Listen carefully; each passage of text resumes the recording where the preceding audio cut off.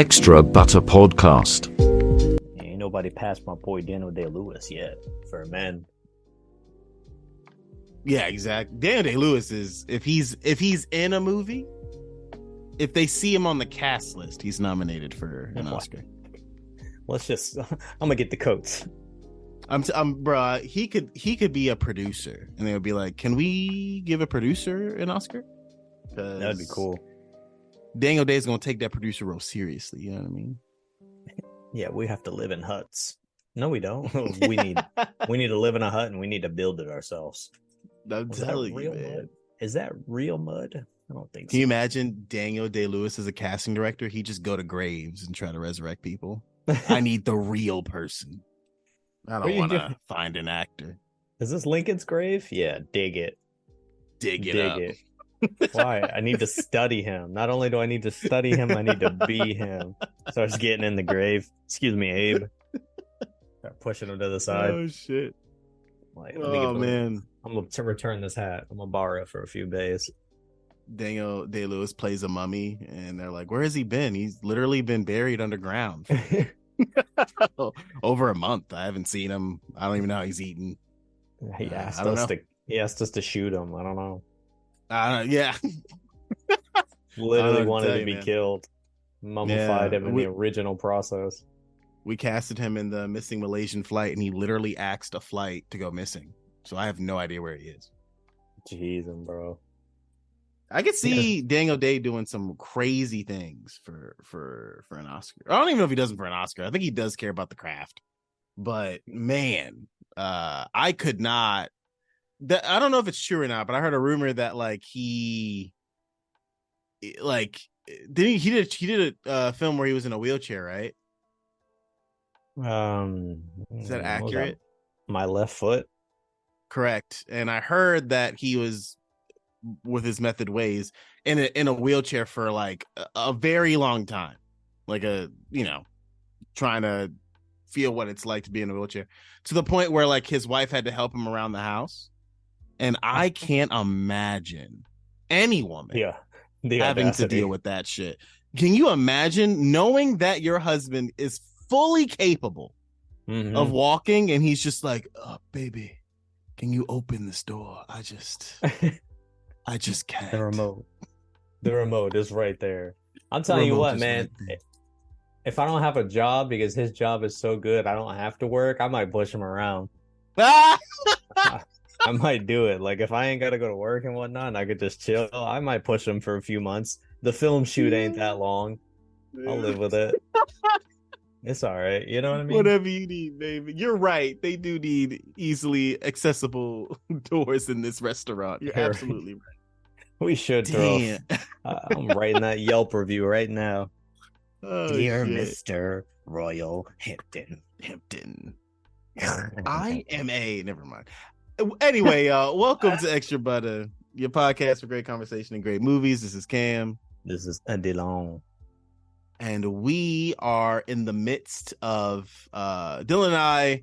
We didn't see it together, but a couple months ago, it's been a couple months now, we had watched Oppenheimer, Nolan's latest film, a 3-hour masterpiece, I would say. I really enjoyed the film. Dylan, I think you did as well, right? Oh, hell yeah, dude.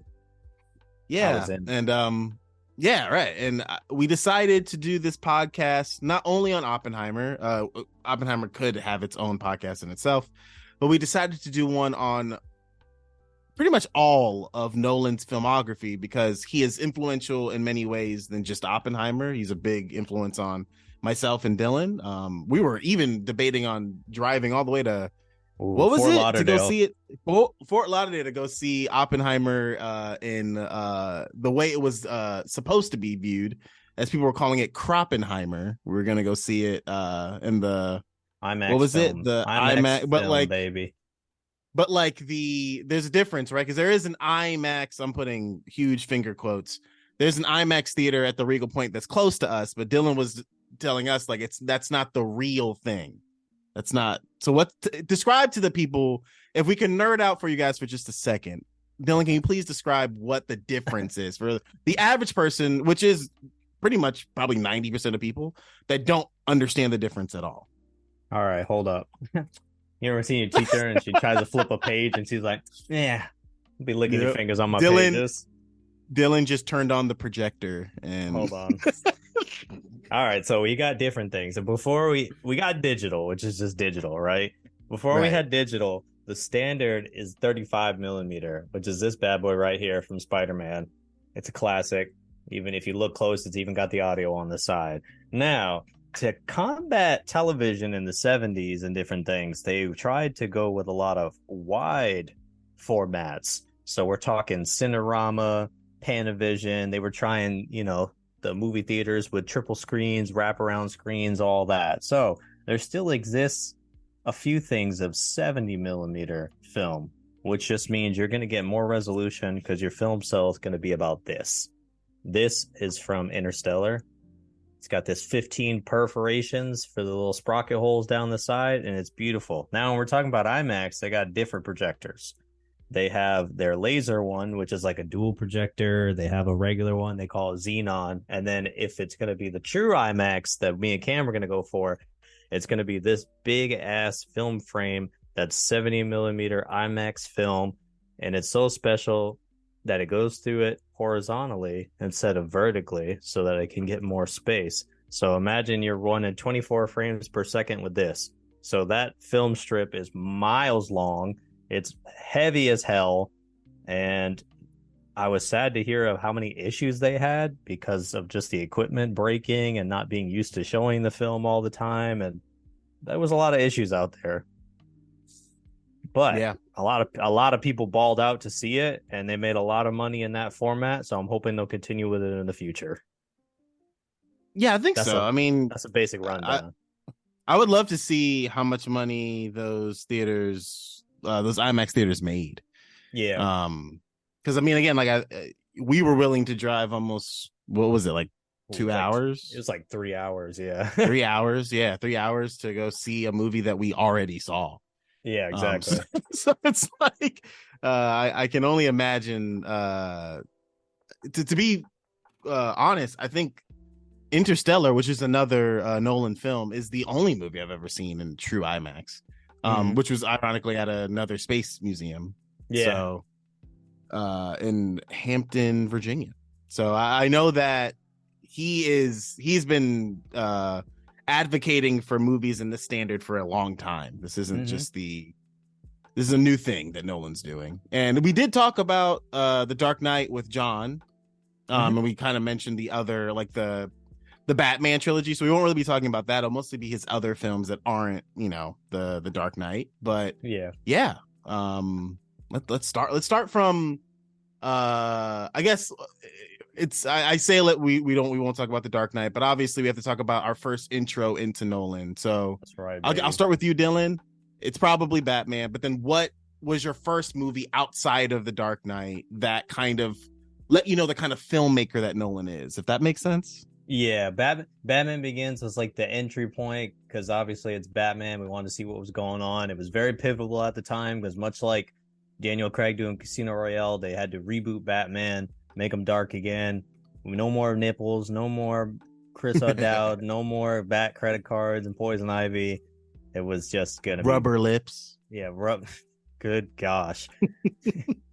Now it was gonna be dark and gritty. But besides that, it was his first film was a black and white film called Following that I have not seen, but it was Memento. And Memento is, what's his name? Guy Pearce and Carrie Ann Moss, who played Trinity in The Matrix. If you've ever seen it, you knew you took a Tylenol afterwards because I had a fat migraine after I saw that film. Yeesh, dude. I don't even remember the exact plot. It was something about like his wife got killed and he was trying to figure out what. But the film is running on like 2 different timelines, going different ways, and he's got tattoos on his body to give him clues because he's got these weird memory issues, and I don't remember enough of it, but I just know at the end of it my head hurt and you had to Google what the hell was going on. Yeah, so I'm a lot like Dylan. Batman Begins was my first Nolan film, or at least it was my first Nolan film, but it was the first film that made me go like, wow, this movie's really interesting. I wonder who directed it. And then it led me to his other films. Memento was also my first foray into like what Nolan is outside of a DC big budget film. Mm-hmm. And it was, I think, my first kind of experience with a non-linear film when everything is super like out of order. So I remember being really confused, as Dylan said, like the headaches. I just didn't really understand what was happening.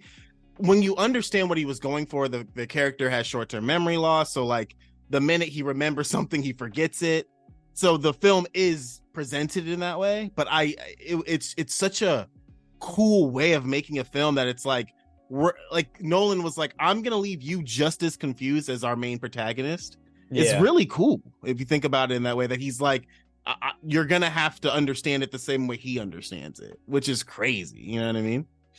It's one of those films that you cannot be a casual watcher. Like, you actually have to really get into it and pay attention. So it's not something that works for everybody, because, you know, they might just be putting it on to, you know, have it in the background or clean dishes at the same time. And I think it was a wake-up call that, like, his films were going to be things that, like, you go to the theater, you click in and you stay in. Like, you're not just watching this on your phone. Yep. And I think he's found a lot of ways to, I mean, it's interesting that it's like his second film and you already see like his style, or what could be his style. And then it just got bigger and bigger, and people just kept throwing dollars at him, and he was able to expand, that very critical style, but like with a big budget, which is fascinating, dude. Yeah, I think that's what makes it so interesting, is that Nolan, there's a lot of directors now that I feel do this as well. So, but I feel like Nolan was one of the pioneers, at least in the 2000s, of not treating his audience like they're dumb. Yeah, you know what I mean. Like you're gonna it's going to be confusing, but I'm going to trust in you that you're going to figure it out. I'm not going to spoon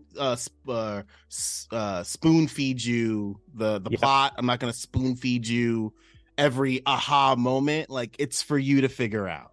And I love that, because it kind of gives you as an audience member like a chance to be a cinema goer and like enjoy the film and try to figure it out for yourself, rather than, again, like just having things like, there's nothing worse to me than when a twist is like, just like, it happens and then they spend the next like 30 minutes explaining the twist that just happened. It's like, dang, man, like, yeah, I know, like, we saw it, you know. Like, I like it that. When I picture that with the music from Saw, and they're just like re-explaining the whole plot. Just so you know, I got up because I took a pill. I wasn't actually dead. Just so you know, like, come on, man. Like, I got it. You're up. Prosthetic, like it's a Mission Impossible movie. Exactly. I'm telling you, I wish I had a camera. You know, one of those MTV behind the scenes things where you had the camera and it's like all like night vision. I want to see people's reactions when fucking Jigsaw got off the floor, because I guarantee people get their pants when that happened. Bro, I saw that movie. Shout out to my pops. My dad took me to that movie he took me. He took me to they don't have these theaters anymore, I don't think, but a Magic Johnson theater. Which was like, I forgot he had those. Yeah, the Magic Johnson theater, somewhere in Baltimore, I think. I don't remember. Yeah, but we went that? Like 04? 04. I was middle school. I was way too young. Way too young to be in that film. But my dad was like the pioneer of, like, you know, if I'm here, you can watch this, you'll be all right. And we saw Saw.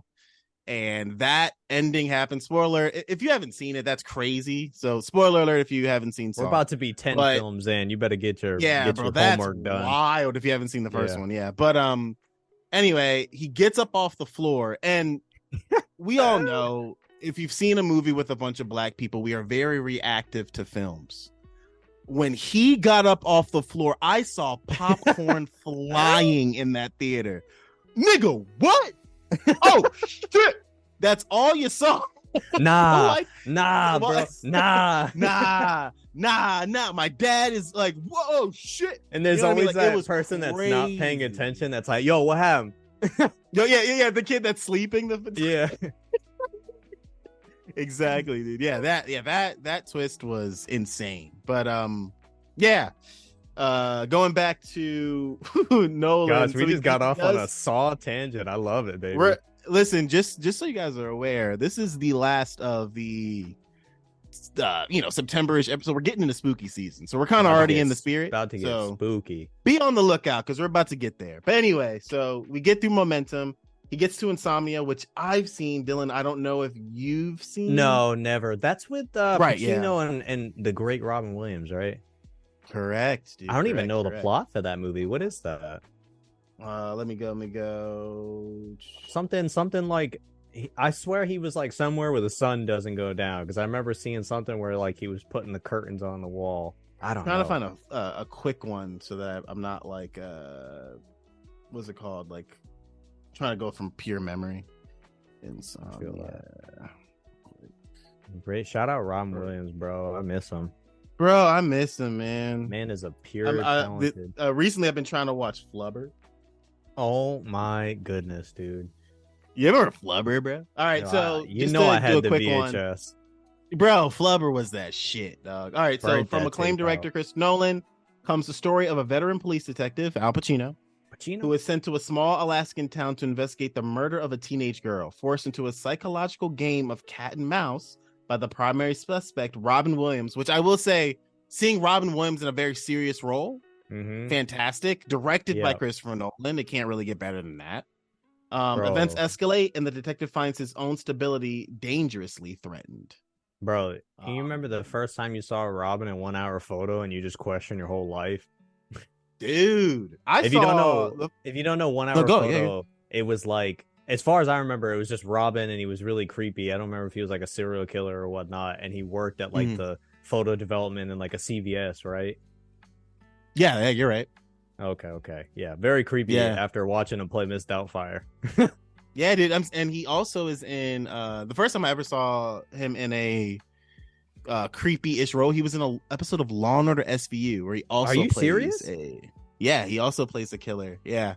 Oh, and it's like he's again really he has a really emotional monologue in that episode. It's very interesting to me because now you see it with Adam Sandler and a lot of these other like comedic actors. Like they do really well with dramatic roles. You know what I mean? It's like they're able to tap into that, like, I don't know, whatever that feeling is for dramatic. Obviously there are tons of actors that are known for dramatic roles, but it's cool when you see like a guy who's known for comedy like hit that deep bone that you didn't even know they had. You know what I mean? I think the thing about it is when you're doing comedy, people think it's just you having a good time, and when you're that big of a person known for comedy like Robin was, you realize that is also another facet of acting. Like you are actually stretching that muscle to use that comedy, and so it'll actually be just the same as you doing something serious, you know? Like the Jordan Peele thing, going from sketch comedy to horror film. It's like it's another version of acting, and when you're that big, you got to be that talented, you know? Absolutely. I would say that comedy is the like switch army blade of like the theater world. And I know hearing that it might not make sense, but like when it comes to comedy, especially like good comedians, they always draw from places of realness and sadness, right? Laughing at their pain. You know what I mean? Like you're finding moments of sadness and you're turning them into jokes, but they weren't jokes in the beginning. They were sad, you know? So there's that element. So if the actor knows, or if the comedian knows, okay, instead of turning the sad moment into funny, I'm going to keep it sad. And then when it comes to horror, there's the punchline, right? Making a joke funny, it requires a punchline in order to get the laugh. Yeah. The same kind of cadence and rhythm is also in horror. You need that tension, and when does the scare happen is the same kind of cadence in terms of comedy. So I feel like when these actors that center around comedy go into these other realms, it's like they already kind of have these switchblades or these tools that they're so well equipped for these other elements. Whereas, you know, you'll see like Kristen Stewart do like a comedy role, and even though I'm not saying she can't do funny, it doesn't seem to resonate as well, you know, because she's already been in this drama game for so long. It's not that they can't be funny. Denzel can be funny, I'm sure Daniel Day-Lewis can be hilarious. He's funny sometimes in his movies, but it's like it would be hard to see Daniel Day in Step Brothers. It would be hard to see Daniel Day in Good Deed or Mr. Deeds or Billy Madison. You know what I mean? For real, man. You know what I'm saying? So it's just like I when someone comes up through comedy, I always feel like if they are able to hit those other realms, it's always like, especially with Jordan Peele and all these people, like it's just how high can they fly? You know, how like what can they get away with? Because it's usually just the Hollywood box that keeps them in that box, not really their talent. Yeah, trying not to get typecast. I think Bryan Cranston was saying something about working on like Malcolm in the Middle because they were just comparing how polar opposite it is for him playing like Walter White, and he was saying that when he does comedy, it's something that like he doesn't try to be funny, he just plays it. He plays it straight up, like that character is just being authentic, you know, and he's not actually trying to be funny because it's not going to come across real. And I think that's a good point. It's whatever Robin was doing, he was just trying to be, you know, real and authentic. He wasn't actually trying to be comedic. You know what I mean? Right. Yeah, it's a really good point. Yeah, I think, Robin is many things, right? A great comedian. He was really good at impressions. Like it's kind of like, what couldn't he do? You know, you can't, you know, Friend Like Me out here singing, you know, like dude is out here fucking rapping. Genius. Yeah, you know what I mean? He's a fucking genius. Following Insomnia, you get your first little taste of a partnership between Christian Bale and Christopher Nolan with The Prestige. You seen The Prestige? That's the one. I haven't seen The Prestige. No. Okay, that one is basically like magicians battling. That's how I would describe it. It's like two different magicians. It's like two different Hugh Jackman and Christian Bale, and from what I remember, it's just kind of like them being both like illusionists, magicians, whatever, and trying to kind of like upstage one another, and Hugh Jackman just being like dumbfounded at how Christian Bale is so good and trying to figure out how the hell he's doing what he's doing. The weirdest thing is in it, I think Nikola Tesla is in it, but he's being played by David Bowie, and one of his last like roles before he dies. Yeah, before he died a little while later, and like he killed it. It was such an interesting like casting choice. I don't know how you got from. Nikola Tesla's gonna be in it, but like he's gonna be played by Circus David is Bowie. In this too. Damn, Scarlett Johansson, Michael Caine. I don't remember Michael Caine. Yo, there's a Michael Caine. See, now Christopher Nolan is not in like, you know, Adam Sandler or Tarantino where he's got a brat pack. Bro. He's got a group. So I'm talking Michael Caine. He's paying that man's, you know, child support. You know, he talking Christian Bale. You know, who else are we talking here? Oh, Cillian Murphy, who at that point Cillian only got like side things because he was Scarecrow. You know, in the Dark Knight, and well, actually, he was in Batman Begins. He made a little cameo in Dark Knight Rises, and then he made a cameo in Dark Knight. So he managed to. He's in Dunkirk too, right? Which I didn't see. He's in Dunkirk, and then he also got to be in Inception, but he didn't get that starring lead until Oppenheimer. And let me tell you, Inception. You're right. Inception. He was the guy they were actually going into his dream. It was his father. You're absolutely right. They were trying to press on that. Yeah, but until Oppenheimer, he didn't really get the lead role. And I'm telling you, that man, when he finally got it, he crushed that. Bro, we'll get to Oppenheimer, but I don't think there's a chance anyone wins an Oscar this year other than him. But anyway, we'll get to it. We'll get to it. But I don't. Really I just wanted to read the synopsis for The Prestige. Yeah, I was gonna go for it because it's been a long time since I've read that or so seen it. For The Prestige is a period thriller set in Edwardian London, where two rival magicians partners until the tragic death of an assistant during a show. Feud. This is interestingly worded. Feud bitterly after one of them performs the ultimate magic trick, teleportation. His rival tries desperately to uncover the secret of his routine, experimenting with dangerous new science as his quest takes him to the brink of insanity and jeopardizes the lives of everyone around the pair. So I guess, you're right. It's about 2 million. I'm thinking, when you think about magicians, I think about like Now You See Me. This sounds a lot more insane. Or like, I did not like that. I'm gonna be real with you. I did not like those movies. I thought those movies were Now You See Me. Yeah, people really hyped them up. Like, yo, this movie's Yeah, crazy, bro. Dave Franco, and I think those movies are ass. Like, I don't know. It's just me, man. They're all right. I don't hate them, but I do think that they're I don't know, man. Like it's only like they make magicians seem like so cool, and they are Yeah. cool to an extent, but like name 7 cool magicians. I got like 2. David Blaine. Remember Chris Angel and Copperfield, like, Mind Freak, Copperfield, Penn and Teller. I think we got 5. Yeah, Penn and Teller. Yeah, that's all I got, homie. And whoever the latest America's Got Talent kid is, you know what I mean? And Houdini. And shout out the OG. Like he's listening in. That's his greatest trick. He faked his death. He got a Sorcerer's Stone. He's still living, and he's listening to the Extra Butter podcast. Shout out. He's listening to California Love of Tupac. Yo, yeah, you know Houdini. Yo, his video's fire. He's a wild card. Like that Dave Chappelle skit. I will not spoil the end of The Prestige for you because you haven't seen it, or anyone else at this moment, because the M. Night twist at the end, with them trying to figure out how he did the teleportation and whatnot, is too damn good to spoil right now. You have to see it. It's the only thing I really remember that stuck in my head about that was the twist, because I was like, oh, M. Night, I see you on another level, you know? It's bad. Sure, yeah. Now, from Prestige, we have Batman Begins, which is 2005. And again, massive movie. I saw it on a massive screen with my dad. I was impressed as hell at the changes they made for Batman. But the number one thing I left with was, damn, that car was cool as hell. The Batmobile being that like souped up jet powered Mad Max tank was so effing cool. I was like, man, I gotta get one. I gotta drive it. Hell yeah, dude. One of the best things about the reimagining.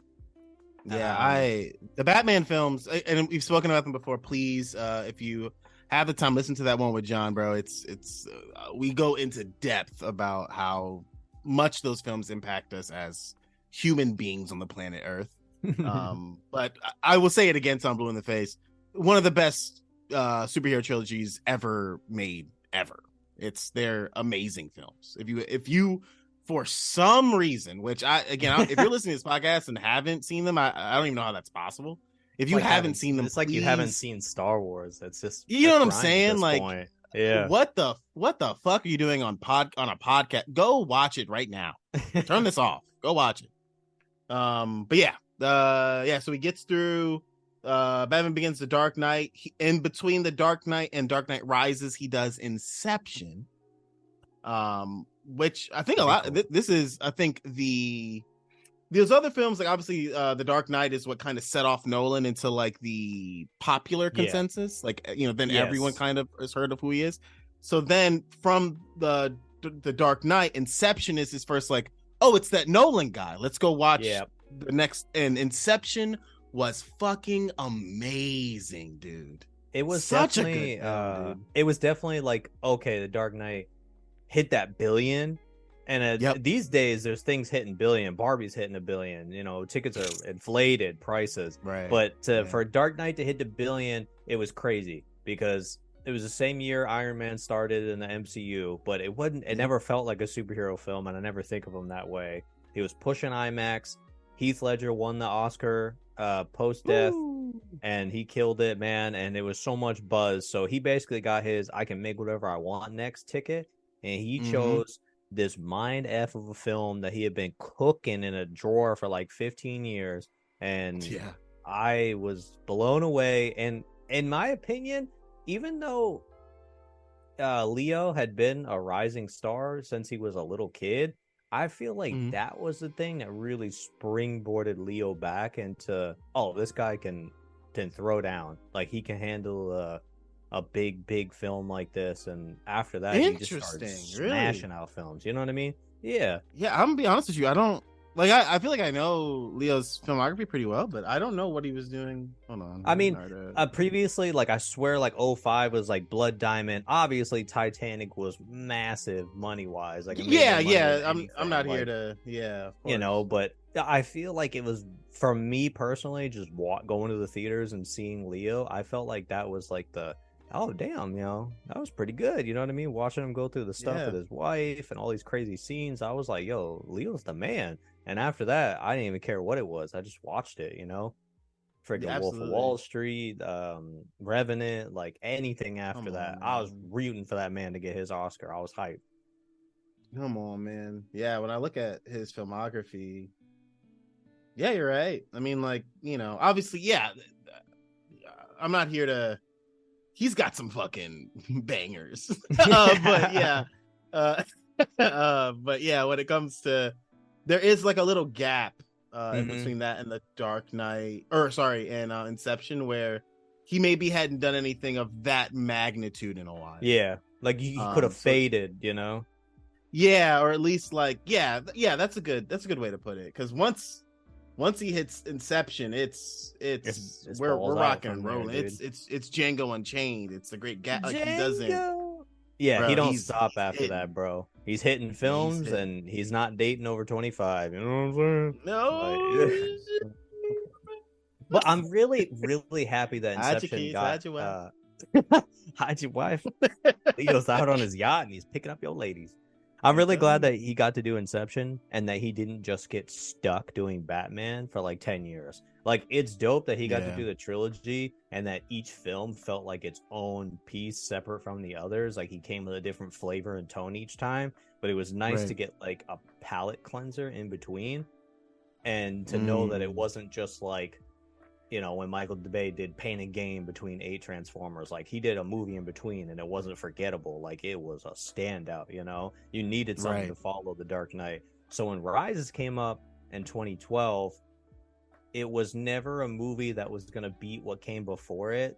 But of course, I just loved it for how weird and different it was, because of course you're not going to beat Heath Ledger's performance. You're not going to top whatever here. So you just needed to go like outside the box.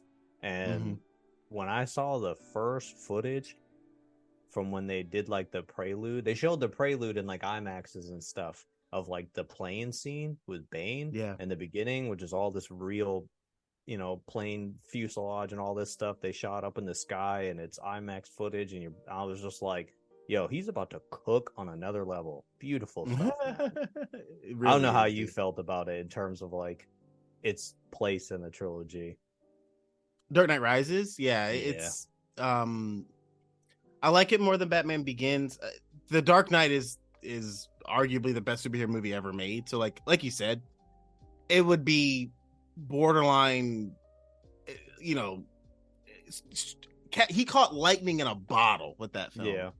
You can't catch it again. You know what I mean? Like, it's impossible to try to catch, especially again with the tragic passing of Heath. Like, maybe if he comes back and God willing he was still alive and there was a third one with him in it, maybe there is a alternate universe where there is a better follow-up to The Dark Knight, but with no Heath. It's kind of like Coogler with Wakanda Forever. We knew it was gonna be, it was hopefully gonna be great, but there's no way it was gonna be as good as the last one, But that being said, I think Nolan did a fantastic job with Rises. I don't think it's, with everything, thought about or considered, that movie's beautiful. It's beautiful to watch. I love Tom Hardy's performance. It's the first movie that kind of put me on to Tom Hardy, because I wasn't really hip to who he was before that movie, and then like you go and see more of his filmography and realize how much, because he's in Inception as well. Yeah. But he's not really a leading, is he? He's not really like a leading player in that. He's more of a side character. He's the forger. Like a side character. Yeah. So it's just like when Rises came out, it was like he was more of a lead, and he's great as Bane. It's the best portrayal of Bane that's ever been put to screen. And then you go and realize that Tom Hardy's also a magnificent actor. So it's just kind of like, Nolan is, I don't know, man, that is a fantastic trilogy. It cements as one of the greatest Batman stories ever told in terms of 3 films. And it also kind of made me the kind of kid that, even though I didn't see Dunkirk, it's kind of like, if Nolan's got a movie coming out, you got to consider going to see it. Yeah. You know what I mean? You have to consider it, And at that point, everyone anyway. had started getting used to his style, which was longer films. You know, it wasn't always, you know, a lot of things had gotten to a style where they were quick 90-minute things, a little bit 2 hours. And you were sitting in Dark Knight Rises and it was like 3 different movies. Like Bane took over the whole city. Then he made it into like just an island, took out the bridges. Then Batman came back. Then this was, and it was like 3 hours. Like your ass was in that seat. But you started to get used to his style and his magic, which was long 3-hour films with a certain editing style to make them feel like they breeze faster. And he usually 100%. works with the same people. Lee Smith is his editor.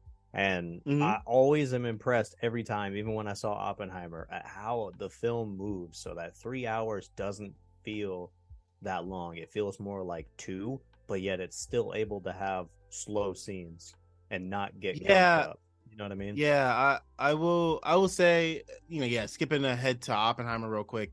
Yeah, I will say I do think that it felt like 3 hours. To me, it felt long, but I do think it's the best edited 3-hour film you'll ever see. Yeah. Because the scenes move. That you don't sit on anything too long. The dialogue's always super fast and like, you know, they're trying to get to a point. But even with that, there are moments where I was like, man, you could have cut like 30 minutes from this. But I get it. You know what I mean? Like, I totally understand. Like, you know, like I can't imagine how much was left on the cutting room floor. And even with that, it's a brilliantly edited film. But I also have to understand that it's 3 hours, and that's a lot of time for people to, you know, give to a movie. Yeah. And I think Nolan never wastes your time. Yeah. But there are people who didn't even go see Endgame in theaters because they were like, bro, I can't do it. 3 hours. That's crazy. And that's with, you know what I'm saying? So like, much of that is action, it just breezes by, you know? Well, I'm telling you. And I have a few people that I know that were like, yeah, I had to wait until home because I couldn't sit through 3 hours. And I know there are people like that who exist. You know what I'm saying? Like there are people that exist that just cannot do it. They're not sitting in a place for 3 hours to go watch a movie. And I get it. You want to be home.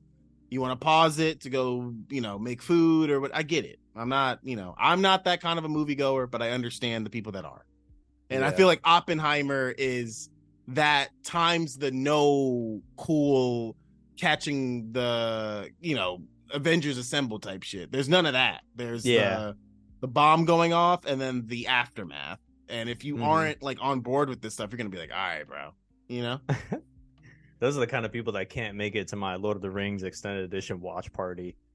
I'm telling you, dude. Yeah. They're not down for the 12 hours. They're not down for it, man. Dude. There's no Bring way. a hot pocket. Right. What follows Dark Knight Rises is my favorite. Go for it. I don't know about you, but it's my all-time favorite from him. Wait, really? Yeah. Oh, yeah. I don't think anything will ever beat that. Okay, so it's from the first frame. I'm not even gonna lie to you. I have no idea what it is. I think it's the score because it's my favorite score, and he's usually having Hans Zimmer work with him. Like he had a good relationship with him, and then he had like James Newton Howard on with some of the Batman stuff, but eventually it just kind of became Hans, and Hans started blowing up. That man went from Lion King to Dark Knight, you know? Yep. And it's something about the first initial image of the movie, which is Murph's bookshelf, and it just has like dust on it and like a little model of like a ship or something and books, and I was like, there's something really weirdly magical that immediately you got the vibe of it. And I was like, okay, that, and I was just, my heart was pounding that whole film because the whole film, it's always like, we got to go do this. And then they get screwed. And then I just think to myself, dude, there's no way. And then they find a little way out and then they get screwed. Dude, my stomach was like in knots. I was so excited to see like what the hell was going to happen. And again, it's like 3 damn hours. It's like 2:45.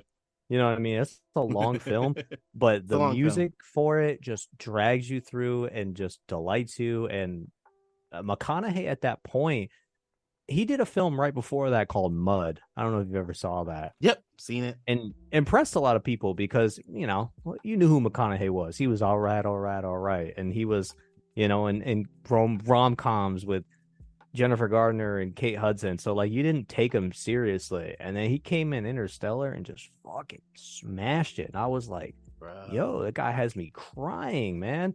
And he stacked it with people you wouldn't think about. Like he used Anne Hathaway again, then we discussed that with Johnny, that Matt Damon came out of nowhere, Casey Affleck's there, the lovely Jessica Chastain, and there's just everything about that film impress the hell out of me, and you know you love it when you go home and there's nothing else on your mind. It's just stuck in there, and you're just like, I gotta fucking watch that. I think I watched it like 4 times, dude. I couldn't get enough. Wow, dude. Yeah, when it comes to Interstellar, again, like I said in the beginning of the podcast, it was the first movie I saw in IMAX or true IMAX. I remember walking out with a bunch of friends, and we like drove all the way back to our dorms and didn't say a word to each other because of how much that movie just was silence.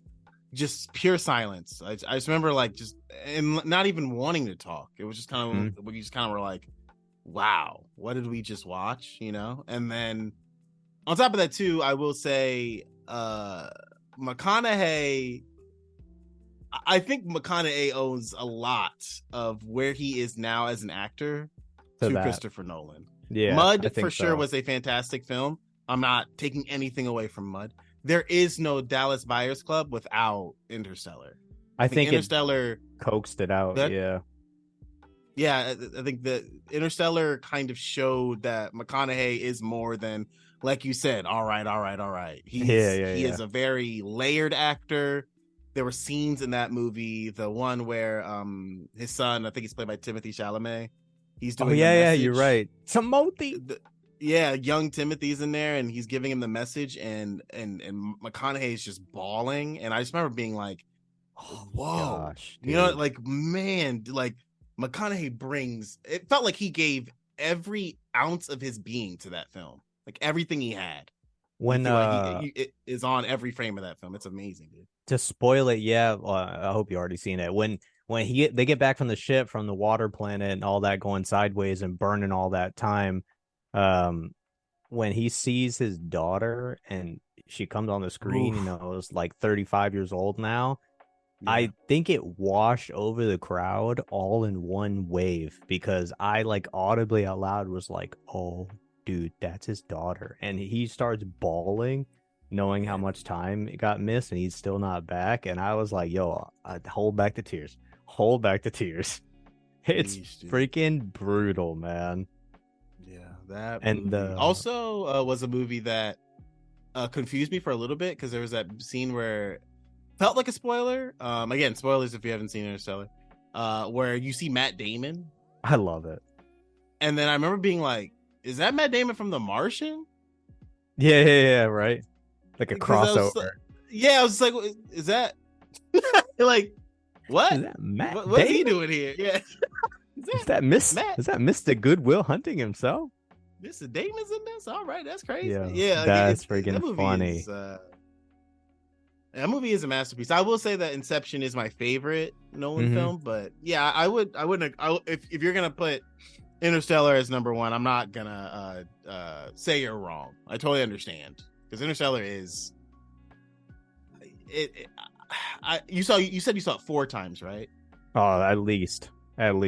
Yeah, I've seen it twice, and I think I've rewatched Inception more because again, the replayability factor of it all. Because the whole time you're like, is the thing spinning or not? Like, you know, the whole time trying to figure it all out. You know, yeah. Whereas Interstellar is such an emotional roller coaster that I feel like I couldn't go through it again. It's like, man, this is heavy, bro. It's not heavy. But it's right in line. It's not a film you just pop on casually. It's one of those things that like the lights got to be down, the music's got to be up. Like you gotta, you can't have people like, you know, on their phones. Like I get mad with that film when people are on their phones because I was like, nah, you got to be tuned in. We're turning it off and we're turning on The Office or some shit. Like don't. Yeah, exactly. Sure. What's cool is that film has a couple of like my all-time favorite moments from him. Obviously, the docking scene, that's the shit that got me. When I've reached that scene, I was like, oh, you know, that meme that's like, oh my God. And 1.2 into the film, and he's the GOAT. The docking scene with just the emotional buildup, the swell of the music, everything going at once. It's that perfect moment that we're talking about that, like, with Hitchcock and stuff like that. It's just like music, image, just combined and blended to just move you.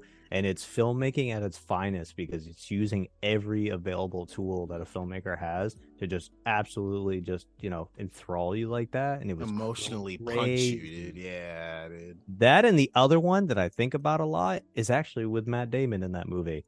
And really, it's when they're on the planet, you know, and they get into that little scrap where he's trying to F him up and whatnot on the ice planet thing.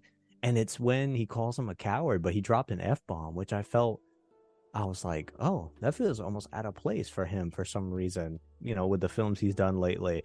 And I thought about it a lot, and it became like my favorite line from that film, because I was like, oh, it's actually really well done, and it's actually purposeful. It's not just like he had an F-bomb to put one in a PG-13 movie. I pondered it a lot for no reason. I think it's profound. I don't know why. Wow, dude. Yeah, I don't think I didn't sit on that line at all like that. I never even thought about it like that. Wow. It was one of those things where I was like, why did he do that? Like, it seemed so oddly out of place, and I just kept taking forever to think about why he, why out of all the movie he suddenly was like cursing when he never did. And I was like, dang, bro, he really thought that like Matt Damon made it there. He just should have sucked it up and did it. Like, he shouldn't have, done all this crazy stuff and been selfish. And I was like, dang, I just kept thinking about it, man. I don't know why.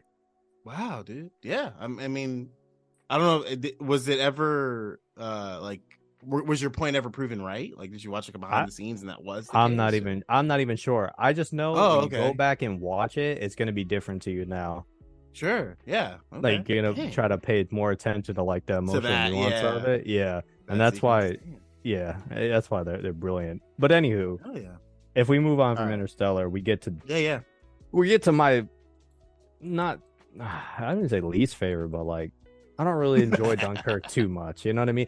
Because obviously you came off of Interstellar. I'm wanting more of the same. I'm wanting like a big sci-fi thing. I'm wanting an adventure. And you get Harry Styles. And you,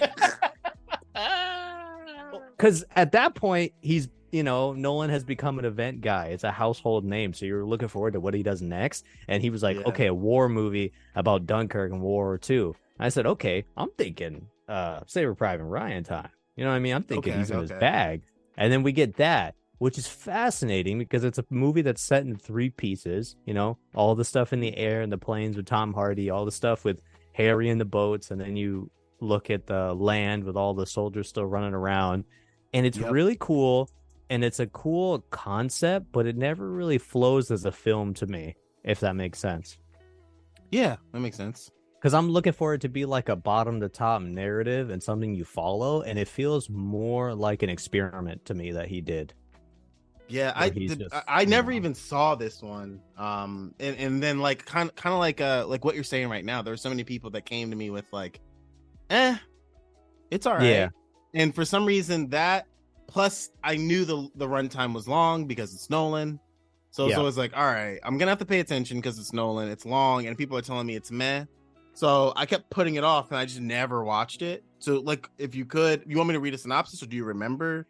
Like, what is this movie really? It's when the soldiers, like British soldiers and whatnot, got trapped on Dunkirk, and they were like civilians using boats to try and get them out and whatnot. There was all this dogfights. So he splits the movie into like 3 things and interweaves them together. So he's telling a story about fighter pilots. He's telling a story about them trying to get off the land and then trying to get onto these boats. And then he's telling a story about the civilian boats coming to try and rescue them and whatnot, during World War II. But it feels more like an experiment because he's weaving in all these pieces. But the thing about the film is it's really intense. Like, the music and everything is very big, very loud and in your face. So he's trying to really put you in there and make it visceral to be like, you're there, you're a soldier. Like, your heart is pounding. And it's the first time that he started to step into like his movies are loud as fuck kind of phase for me. Before they were loud and impressive, but it was like, I love it, crank it, it's dope. But that film, when it started, it blew eardrums. Like, there's just soldiers getting shot in the street, and I just remember for the first time being like, hey, yo, can you turn this down? There's normally one to turn that shit up. It's quiet as hell. But I was like, yo, that hurt. Like, this shoulders getting blown away. But then I thought, this is crazy because I feel like I'm there. You know what I mean? Yeah. The gunshot is loud as fudge, Yeah, that's a good point. Interestingly, probably his intention. Yeah. Dang. Yeah. Even though it's low on my list, it's actually one of Tarantino's. It was something that he said was like one of his favorite films that year, that he loved it just because of that. It was like a very visceral, like filmmaking experience, and it really puts you in it. And I was like, oh, that's interesting. At least somebody recognized, you know what I mean? Game recognized game, bro. Hey, Game bro. recognized. Nah, I know people are gonna be interested in this next one because following that was Tenet, which I was hyped for. Yeah. And it's a lot. There's a lot going into Tenet. I'm not gonna lie to you. Yeah, I'm see, I didn't see Dunkirk, so I can't speak to how where it ranks. Is I haven't watched it, and I try not to rank films I haven't watched it. Mm-hmm. So Tenet was on my least favorite. I will say I was the most excited to see it because it was off COVID times when like the theaters were shut down. Yeah. So when theaters got back up, and it was like, and on top of it, Nolan was dropping something. It was like, all right, we got Denzel's son, bro. Like, yeah, we're about I didn't even know that. Yeah, right. Like, we're about to go in. Like, Denzel's got a son, looks just like him. So it's pretty much like he pretty much got Denzel. Yeah. And it's a Nolan film. So and it's Pattinson coming straight off the, what was the other movie he did that was really good before this? It was like a bank robber movie. Good Times? Good Times. Yeah. Safdie brothers or whatever. Yeah. Yes. Yeah. So it's like then we had, Pattinson, and I was like, all right, like we about to roll. And then that was the most confusing movie I've ever seen I still don't understand what I watched to this day. Pattinson was cutting his teeth in like low budget side things to try and get off of that Twilight thing. And I'm so glad he shook it. That when he was on this film set, they were saying he lied to Chris Nolan to get a day off to get out so he could do the Batman audition. But Christopher Nolan was 8 steps ahead. And he was like, oh, you're going to go do the Batman audition, right? And he was like, yeah. Like, how you going to lie, bro? You know you're going to do the Batman, which he knocked out, But yeah, of course. I defend the hell out of Tenet because I think it's a really cool film. I think it got swept up. Visually amazing. A hellish time period of COVID. Theaters open. Are they not open? He got into the beef with HBO and Warner Brothers because they decided to take all the big tentpole films that year and do a dual release same day on the app and in theaters. And people got really pissed and messed with a lot of stuff. So he dipped, went to Universal after. It is a visually really insane movie. You got Denzel Jr., you got all these classy actors. It looks gorgeous. It's 3 hours again. The problem with it is that it's Inception cranked up a few degrees, but it's not as easy to grasp as Inception was. Not as easy digestible for sure. Yeah, it wasn't as palatable to like the average audience. So unless you really liked Nolan and those kind of films that he's been cranking, you didn't really get it. And then people just had more negative than positive to say, Yep, 100%. Because but I was still with it because I get it wasn't as easy. People are getting more negative now anyway, so I think that was kind of the crap. Stupid Rotten Tomatoes. Rotten Tomatoes is rigged like a motherfudger. But I was like, where else are you getting this? Like, I don't care if it's harder to understand or, maybe it missed a step. Like, bro, where are you getting people going backwards in time while they're going forward in time, while they're catching bullets, while shooting bullets?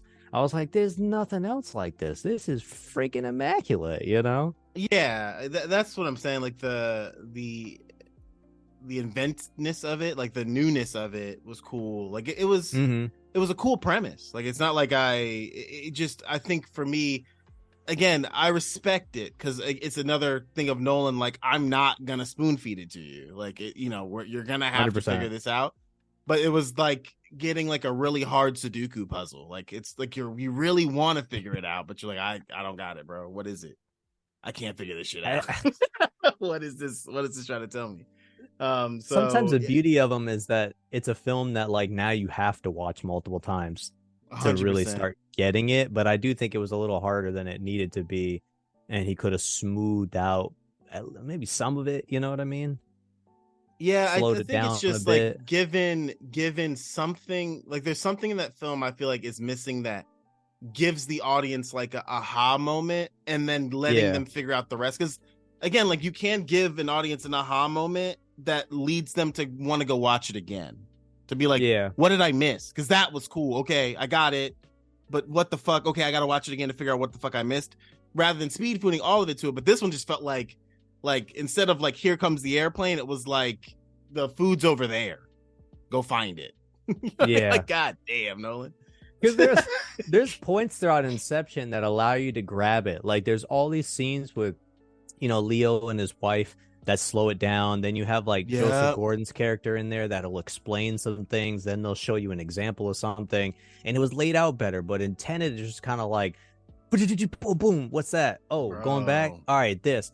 And the problem I think too is the style of the film, because you never learn John David Washington's like name. He's just called the protagonist. Like he just has a handle, because it's basically like his version of it, friggin' James Bond, which Nolan says he was always inspired by them and he's always wanted to do one. So when I went in, I said, this is his version of James Bond, so it's going to be bananas. And that's why I was like, okay, cool, it's a spy film. So when I started thinking about it like that, I was like, okay, it's a spy. You don't know his background, and he doesn't want you to know anything about it. He doesn't want you to have emotional anchors with him. It's just, this is his job and he's going to do it. Makes more sense from that angle, but it doesn't really give you the moments where you could slow per se. It does in the beginning, where he goes to the scientist and she's trying to teach him about the pieces that have been irradiated and things like that. But we need a little bit more of that, like snuck in every 30 minutes. You know what I'm saying? Trillion percent. Yeah. And much like Dunkirk, it was even fucking louder. Yo. Yeah, that movie was fucking loud. Oh if my was Dunkirk gosh, dude, louder than this? Because Nope. this movie was because this movie was. I hit the IMAX and I had the time of my life, because you couldn't hear the person next to you. The whole opera scene where everyone's getting shot and things getting blown up and the music's going bam. The whole fantastic, because Nolan is always known for doing as much real as he can. So when they crashed the jet plane into the building in the middle of the movie at the airport, loud as all hell, the music's ripping, and I was having the time of my life. But I do understand people's beef about the audio, because he's making his stuff for like surround sound, Dolby this, and when you don't have that at home and you're trying to watch it off of like not a someone's Samsung Galaxy 32-inch TV, bro, exactly, it doesn't work. And it's hard to then hear it, which is a big problem nowadays with everything. So subtitles are on in my house, dog. Yeah, dude. Because we're watching anime and because I can't hear Jack. I'm telling you, man. I'm sure, for anyone who watched that one at home is like, this motherfucker blow out my speakers? Like, what the fuck is happening? The subwoofer was working OT and I didn't have the money to pay him. I'm telling you, dude. But it brings us maybe that's one I gotta watch again. I gotta give that one another, because I've only seen it when I saw it in the theaters, and I was like, I don't know what that was. And then on top of that, I wanted to see it again in the theaters, but then there was also the COVID shit. So it was crazy. Like, all right, it was just a crazy time, so I never got to see it again. So that one, along with Dunkirk, I do need to spend some time and go over again. But like you said, we get to our most recent entry, Oppenheimer. The hype was real. You go, man. Yeah, the hype was real. Barbenheimer was an event like none other. So thrilled to be a cinephile during that time and to see so many people just happy to go back to the movies. Whether you saw Barbie or Oppenheimer, it was just cool to see people excited about movies. I'm really, it was so cool to see, man. So cool to see. What were your thoughts, man? Like we said, Nolan jumped ship to Universal, which is what I would have done. Because if you're going to go from Warner Brothers to something else, you got to choose an old school one. You got to choose something that's been around for 100 years. So jump to Universal. And there was early buzz about this for a long time about him doing Oppenheimer. I was initially very worried, because then I thought to myself, is this going to be another Dunkirk where it's something that's not a crazy original idea? It's a historical thing, but let the man cook. You know what I mean? Heard all these good things. For Tenet, he hadn't used Hans Zimmer because Hans was on Dune, which he murdered, by the way. Very good soundtrack. So he was using Gambino's dude, Ludwig, bro, who was on Black Panther with Coogler. So he killed this Tenet thing. The Tenet is such a funky soundtrack. So they said Ludwig was going to be on it. He was going to use Hoyt van Hoytema, who he's been using as his director of photography. Used to always use Wally Pfister, but now that's kind of changed. Then they said Oppenheimer. Then they said 3 hours. Then they said rated R. Then the big push came through for IMAX film. You got people, cinephiles, salivating. Then they had this big marketing thing that people just pushed into a meme of Barbie opening up same weekend as Oppenheimer. Which one were you going to see? It's interesting because it's his old studio, Warner Brothers, going against him. And I swear I've never seen more people go out to the movies in my life. There was 1,000 ladies on this side in pink. There was 1,000 dudes on this side waiting to see Oppenheimer. And it, like you said, it was just nice to see people be like enjoying going out again, you know? Yeah, dude. Yeah, it was Just like loving that experience. That weekend was the weekend I felt that COVID was over, like officially. It was like they all right, stamped it, boy. Yeah, I mean, like it's done. We're back to, if it made me feel. It's been a while since I felt bad for theater AMC workers, or like people that worked at movie theaters. This is the first time in a long time I was like, oh, this is gonna be a rough weekend for y'all. They're gonna be cleaning that. Dylan and I met at a theater, you know what I mean? So it's like I remember what it was like to get hit with trash juice. You know what I mean? Yeah, exactly. Like for Beauty and the Beast live action opening weekend and being like, we're gonna die. Force Awakens. We're gonna die. Any Marvel movie. It is what it is. You remember Moana? We should have just quit for Moana, dude. Those kids were savages. I'm telling you, man, you don't know what kind of bicep strength you need until you have to lift out a trash bag where 40 people have drinking maybe 3 sips of their 40-ounce soda. Of double gulpies. Like, please don't break. Please don't, like, dude. And you it's don't leaking. Know what it's like. It's just leaking down your shoulder. Oh my gosh. Taking it like a champ, bro. But anyway, yeah. Anyway, thoughts on Oppenheimer, bro? What were your thoughts? Impressive for so many reasons, because it is a rated R film, which typically studios don't like to do because you get less money, obviously, off the bat than a PG-13 film. But not only is it rated R, it's also like an historical biop, and it's 3 hours. So it's so many things working against it. And as of like yesterday, it had surpassed Deadpool 2 in box office for a rated R film. I think it's now like number 2 on box office gross. So incredibly impressive what he was able to do. Still a good sized budget, but not, anything like too insane. Stacked with actors. I'm telling stacked, dude. Everyone from Matt Damon, from Killian to Florence Pugh to Emily Blunt to the guy who played Roderick. Josh Peck was in there. Robert Downey is probably going to scoop an Oscar for it. You had Alden there who played Han Solo. Like, just dozens of like quality ass actors in every role, no matter if it was 2 minutes or 20 seconds. And I was like, dude, he is killing it with this. Insane cinematography, beautiful music throughout the whole thing.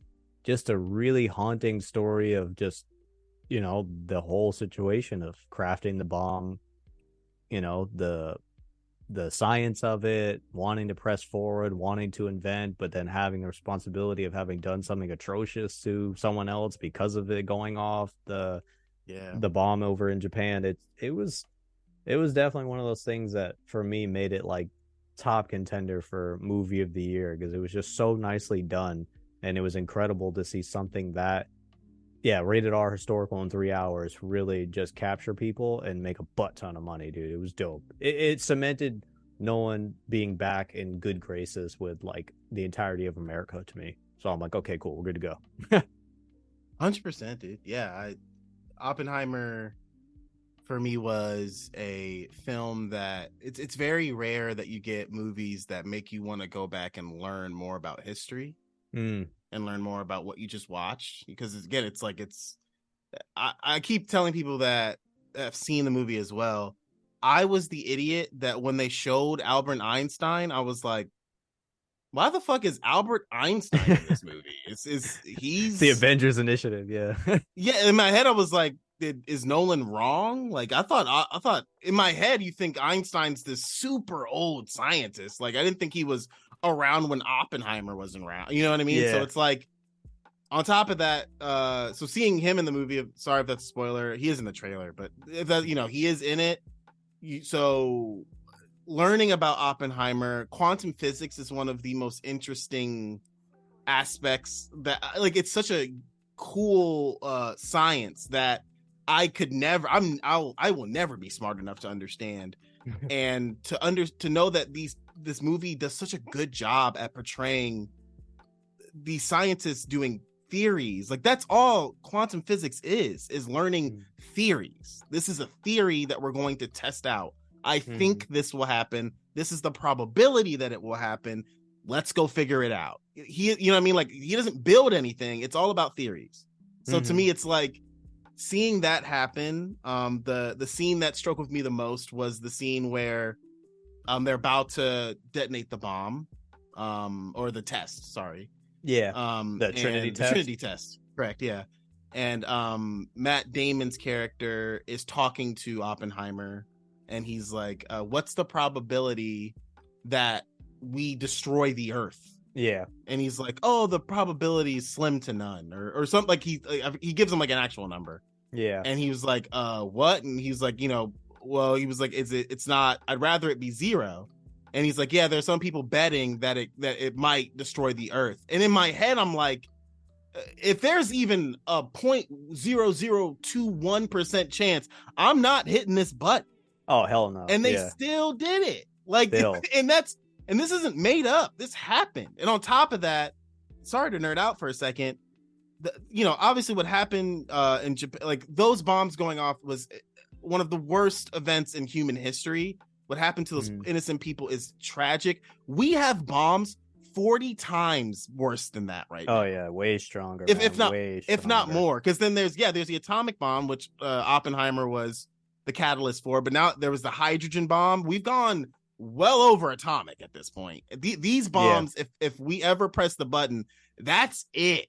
Game over. And I also, again, because of this movie, did so much research and understood that, like, and I don't know if you know this, Dylan, or maybe I told you, if you don't know, when they set off the bombs, there's so many ways that the bomb can explode in which it could have effects on the Earth and and the places that it lands. So when it landed over, where are the two places it landed over again? I am blanking right now. Hiroshima and Nagasaki. Hiroshima. Okay, so I think Hiroshima is the place that if you were to go to now, people are living in it. It's fully occupied. Like, people are thriving. Whereas, like, if you think about Chernobyl, you can't even go there without getting cancer. You know what I mean? So because of the way the bomb was detonated, it was detonated in the air. So because it was detonated in the air, it still had tragic events on the people that lived there, but the land wasn't as contaminated, so they were able to rebuild centuries later, or years later. Whereas if it would have hit the ground and then detonated, bro, you know what I mean? And on top of that, it's they explain in the movie too, it's a chain reaction. These atoms are having a chain reaction to a chain reaction to a chain reaction, which is causing this eruption of atoms. It is theorized that first atomic bomb that was set or those atomic bombs that were set over was probably, out of 100% chain reaction capability, was probably like 8%. It didn't even finish the chain reaction and caused that much damage. 8%. That's crazy. That's crazy. Like, that's crazy, dude. And I'm saying the nerd in me likes learning about this shit because it's just really interesting. Again, that a person like Oppenheimer could theorize that kind of stuff. And then on top of it, going back to the movie part of it, Cillian Murphy does such a fantastic job, bro, of portraying Oppenheimer. Haunted. He looks haunted like that whole time. The sequence in that like gymnasium, you could see it. It's Killian's eyes too. He has it in every movie. His eyes tell a story in everything that he does. They did this movie, Oppenheimer especially, like blue piercing eyes, and he just he carries it with them, man. It's a phenomenal. He carries it, dude. He doesn't have to say a word, and you know everything on his mind. Like it's. This is again, setting aside The Dark Knight. There is Inception. And for me, it's tied between Oppenheimer and Interstellar, because Interstellar is fantastic. I'm not trying to write it off, but Oppenheimer, again, was such a well done movie. And I'm a sucker for a good history piece that makes people go back and learn about history that maybe they weren't interested in before. Because again, these are things that actually happened. This isn't a fiction piece. Yeah, I'm sure there are things they fantasize and stuff, or whatever. But like this is pretty accurate to what happened. So it's like it's crazy, dude. It's so crazy. I think because films are like that too, that they're one of those things that just get you fascinated about anything. Like, bro, you saw Inception and then went home on YouTube to try and figure out how to like lucid dream. He bought a book and whatnot. Exactly. Yeah. Saw absolutely. Tenet, and I'm trying to learn about time travel. Saw Interstellar. I'm trying to learn about gravity and time dilation and whatnot. Like, he definitely really gets you in the mood for that, and I think it's dope, dude. It definitely pushes people to check out history. I know I hit the Barnes and Noble and I saw a full stack of all the Oppenheimer books and the Prometheus, whatever the title is, American Prometheus, whatever. Prometheus, I saw all that, so I was like, I'm down for it, man. To me, it almost feels like someone wanted to make a version of like what America's Godzilla film would be. Because when Godzilla dropped in like 54, there was so much about Japan that had changed, because obviously the bombs dropped, and then years later you're trying to recover it. So much of Godzilla for them was just a personification of like the horror of those bombs and what the atomic age means, and it's all summarized in a big giant atomic crazy lizard monster, dude. And to me, this is like if America took a stab at saying, well, we're the ones who dropped it, but let's make our own version of what that's like on a person, on the soul, and let's center it around the guy who was like a driving force for it, and see kind of what it did to his brain. And it's insane what they do to him after it gets done. They're all like, well, good job, 100%. Yep, you did it. And then they literally like castrate him. We'll take it from here. And done. Interrogate him. The whole McCarthyism and the Red Scare happened, and they're trying to find all the commies, so they literally just killed the man's whole life, and they put his whole thing out on display for everybody, which is really disgusting, like how much they just don't care about privacy. Like, they throw all his secrets out there in front of his wife, and it's crazy, dude. I really loved the juxtapose of the beginning, again going back to the Einstein stuff. Like, he meets Einstein, and or he sees Einstein. The first time they meet in the movie is the first time they've actually met in terms of context clues when they're talking. But you see at that point, Einstein has kind of done his, like, everything that we've praised him for is kind of over. He's kind of in his he's like send off time, little twilight phase. Correct. And he's kind of talking to Oppenheimer and being like, you're next up, but like it's going to happen to you. And then that ending scene where he gets that prize, and it's like Oppenheimer is exactly what Einstein was. Like, you're just kind of forgotten.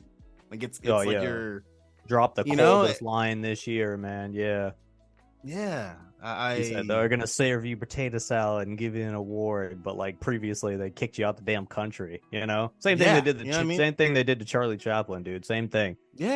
They accused him of being a communist. They did whatever. He left the country, and then 20 years later, they go, "Whoops, sorry. Here's an Oscar." Here's an Oscar. My bad. My bad. Exactly. It's crazy, dude. It's crazy. But it's a movie that, again, if you were interested in anything like that, or just want to see a good drama piece, a good piece about, like, again, everyone in that movie brings. Robert Downey Jr. could have easily phoned this one in. There's so many actors that could have easily just phoned this in, and they all gave everything they have because of the person that we're talking about in this episode, which is Christopher Nolan. Everyone was excited to work with him. Everybody wanted to give him everything they had, and it shows on screen. Robert Downey Jr. gives arguably his best performance since Iron Man, maybe the first one. I mean, like, it's true story. So I am. This movie was so great to me. It was fantastic.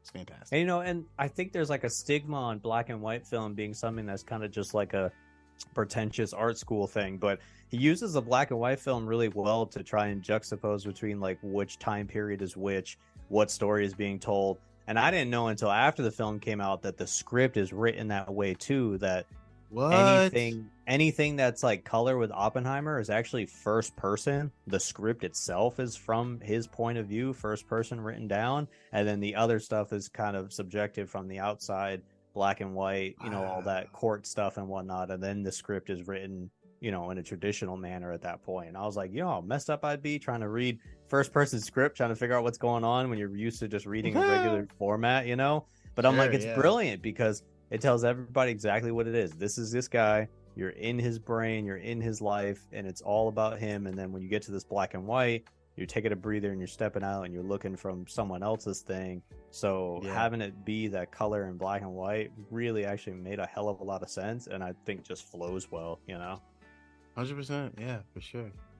Hey, I can't say any more good things, man. It's just love and love, man. Yeah, man. Final thoughts, and it doesn't even have to be about a specific film, just about Nolan, man. Final thoughts about this great filmmaker that's still out here making films. You know what I mean? My final thought is, dude, it's the thought I have every time is like, what's he doing next? Like, I always get that way. As soon as I walk out of the theater, I'm like, yo, Google him real quick, see what work, see what like little plot he may be adapting or what he's working on. He said that he won't do anything until after the strikes. Obviously, he's unanimous about standing with all the parties striking. But I can't wait because to see how big the push is for the 70mm IMAX, to see how much he's pushing like all the boundaries of what film could be and trying to bring back this kind of heyday of theaters is cool. It's nice to know somebody's really gunning for it and trying to hold it up. Yeah. I agree, man. Yeah, I think Nolan is one of the greatest filmmakers working today. And like Dylan said, at this point, anything that man makes is a must see, until the wheels fall off. I'm getting on that bus for Nolan, For real, man. Yeah, man. It's been such a joy to watch. I rewatched some of these films. There's still some films I need to see with Dunkirk, and we watched Tenet and The Prestige, so I definitely need to watch those. But if you've listened to this episode, you're interested in any of those films, please give them a listen. Please give our last podcast with Johnny a listen, the Dark Knight one. We go more in depth if you are more interested in the Dark Knight or the Batman films that Nolan's done. Please rewatch that episode. I forget which one that is, but I'll try to link it below on this podcast, either on Apple or Spotify. But other than that, it's been Cam. It's been Dylan. And this has been Extra Butter. We appreciate y'all, and stay tuned with us because it's about to get spooky, y'all. For sure. But until then, for sure. Later, guys. I like that one. Goodbye.